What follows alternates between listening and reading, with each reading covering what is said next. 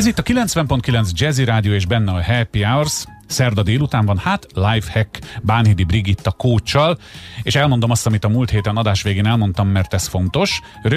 Igyekszünk lényegre törő és rövid beszélgetést folytatni egy adott témáról, elmélyülni itt a délutáni Happy Hours-ban nem tudunk, de ajánljuk a kedves hallgatók szíves figyelmébe a Brigitta honlapját, bánhidibrigitta.com egyfelől, másfelől, ha valami nem világos visszamenőleg, azt pedig vissza lehet hallgatni a weblapunkon, mármint az összes eddigi Lifehack rovatot, de akkor most csapjunk bele a maiba. Szia! Sziasztok! Na, mi a téma? Múltkor feszegetted ezt, hogy értékeljünk, vagy célkitűzzünk, úgyhogy szerintem menjünk tovább a célkitűzésre. Igen, mert az értékelés az megvolt.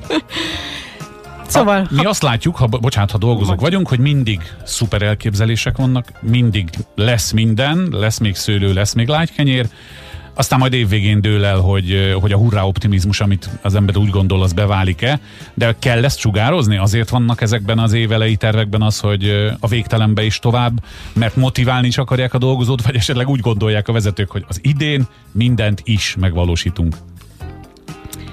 Én most többféle választ tudnék adni. Akkor kezd el valamelyikkel, aztán majd haladunk valamelyre. Ez a helyzet, hogy dolgozom jó pár sales szervezettel, ahol ugye köztudott, hogy mindig elérhetetlen célokat kapnak. Aztán valahogy évvégére, decemberben gyakran ott vannak a 92-93% környékén, és aztán csak becsúsznak a 100%-ba. És akkor, mikor úgy utólag azt kérdezett, hogy na de akkor hogy csináltátok meg, hogyha ez januárban elérhetetlen volt, akkor ugye tudják veregetni a melkasokat. Nagyon jók vagyunk. Szóval, hogy az elérhetetlennek tűnő célok sem feltétlen azok. Csak az ember energia minimumra törekszik, és sokkal egyszerűbb lenne egy olyan célt kapni, amit most látom itt, hogy hányat kell addig lépnem, és nem kell kitalálnom valami olyat, amit eddig nem csináltam, és nagyobbakat lépni, és messzebbre menni. Belét kötök, jó? Nehogy már egyszerűen elmondhassd a mondani valódat. Azt tanultam annó jó pár év a vezetői tréningen, hogy a cél az egy térben és időben behatárolható valami. Jövő évre 100% bevétel. Egy hónap alatt lefogyok 10 kilót. Az, hogy szeretnék gazdag lenni, meg szeretnék jó eredményt elérni, az nem cél, hanem vágyálom, ezt mondták nekünk akkor ott. Tehát a célnak tényleg egy konkrétumnak kell lenni, mondjuk határidővel, meg exakt számokkal? Ugye erre van ez a SMART betűszó, ezt már biztos hallottad, ez a majd most hallom még egyszer. Ugye a betűk sorban, tehát S, mint igen. Specific, vagyis konkrét, meghatározható, M, mint measurable, mérhető.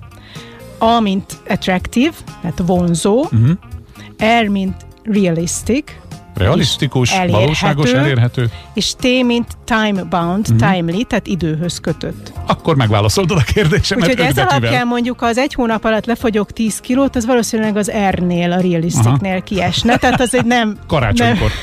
Az egy nem jó cél, december 1-én, nem? Igen. Szóval hogy az egy nem jó cél ebben az értelemben, de azért, hogyha ezen az 5 kritériumon végigmész, akkor mondjuk egy januárban kitűzött éves értékesítési cél, ami, mit tudom én, az idei fölött van, én nem tudom, 10 vagy 20, vagy nem tudom hány százalékkal.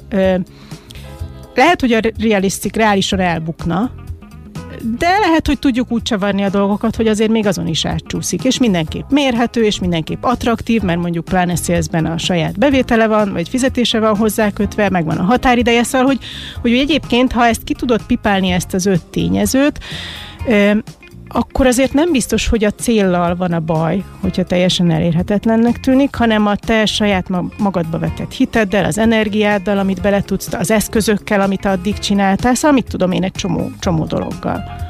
Igen, ebből a realisztik lehet talán az, amit keresztül húzhat egy világjárvány, mert tavaly januárban nem tudtuk, hogy március közepén leállunk és beállunk a betonba.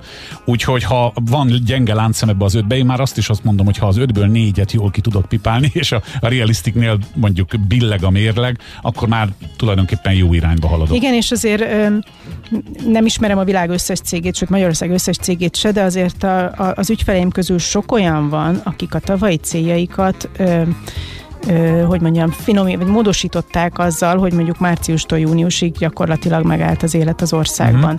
És még salesben is korrigálták az elérendő célokat azzal, hogy azt úgy csináltak, mintha nem lett volna, és akkor egyébként a többi meg volt-e, vagy nem volt meg.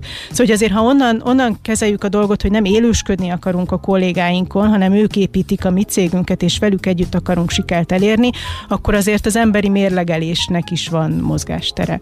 Hát erről eszembe jutott egy vicc, de nem fogom az időt húzni azzal, hogy elmondjam a túlzottan kitűzött célokkal, de akkor tulajdonképpen megint csak odajukadunk ki, hogy nem ülhet egy elefántcsont toronyban a vezető, és pusztán matematikai alapon kiszorozza az idei célokat, hanem meg kell nézni, hogy mondjuk a sales csapatában megvan-e ez a spiritus, mert akkor nem lesz realisztik, hogyha olyat várok tőlük, amit nem tudnak behozni, nem? Igen, illetve azt, ha nem csak a spirituszt, hanem hogy a céges célt azt valahogy összhangba hozza az egyén személyes céljaival. Hogy mondjuk, ha a sales csapatomba ül valaki, aki már a világon mindent elért, és a pénz az tökre nem számít neki, akkor őt nem fogom tudni azzal motiválni, hogy ha ennyivel több üzletet hozol, akkor ennyivel több bónuszod lesz. Szóval, hogy akkor olyan csapatot, valószínűleg ezért is van sokkal több fiatal a sales egységekben, mert hogy amikor még fontosabb a pénz, amikor még jobban motiválható azzal, hogy többet hozol, többet kapsz, akkor könnyebb velük elérni a nagyobb célokat.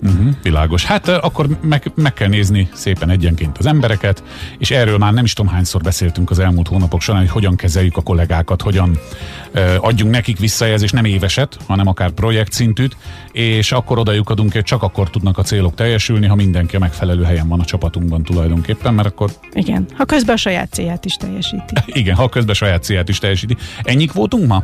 Ezt jól elmondtuk, szerintem kerek volt a történet. A vicc pedig arról szól, hogy a gályán lemegy az egyik tiszt a fedél közbe, és azt mondja a raboknak, akik húzzák a gályát, hogy van egy jó meg egy rossz hírem.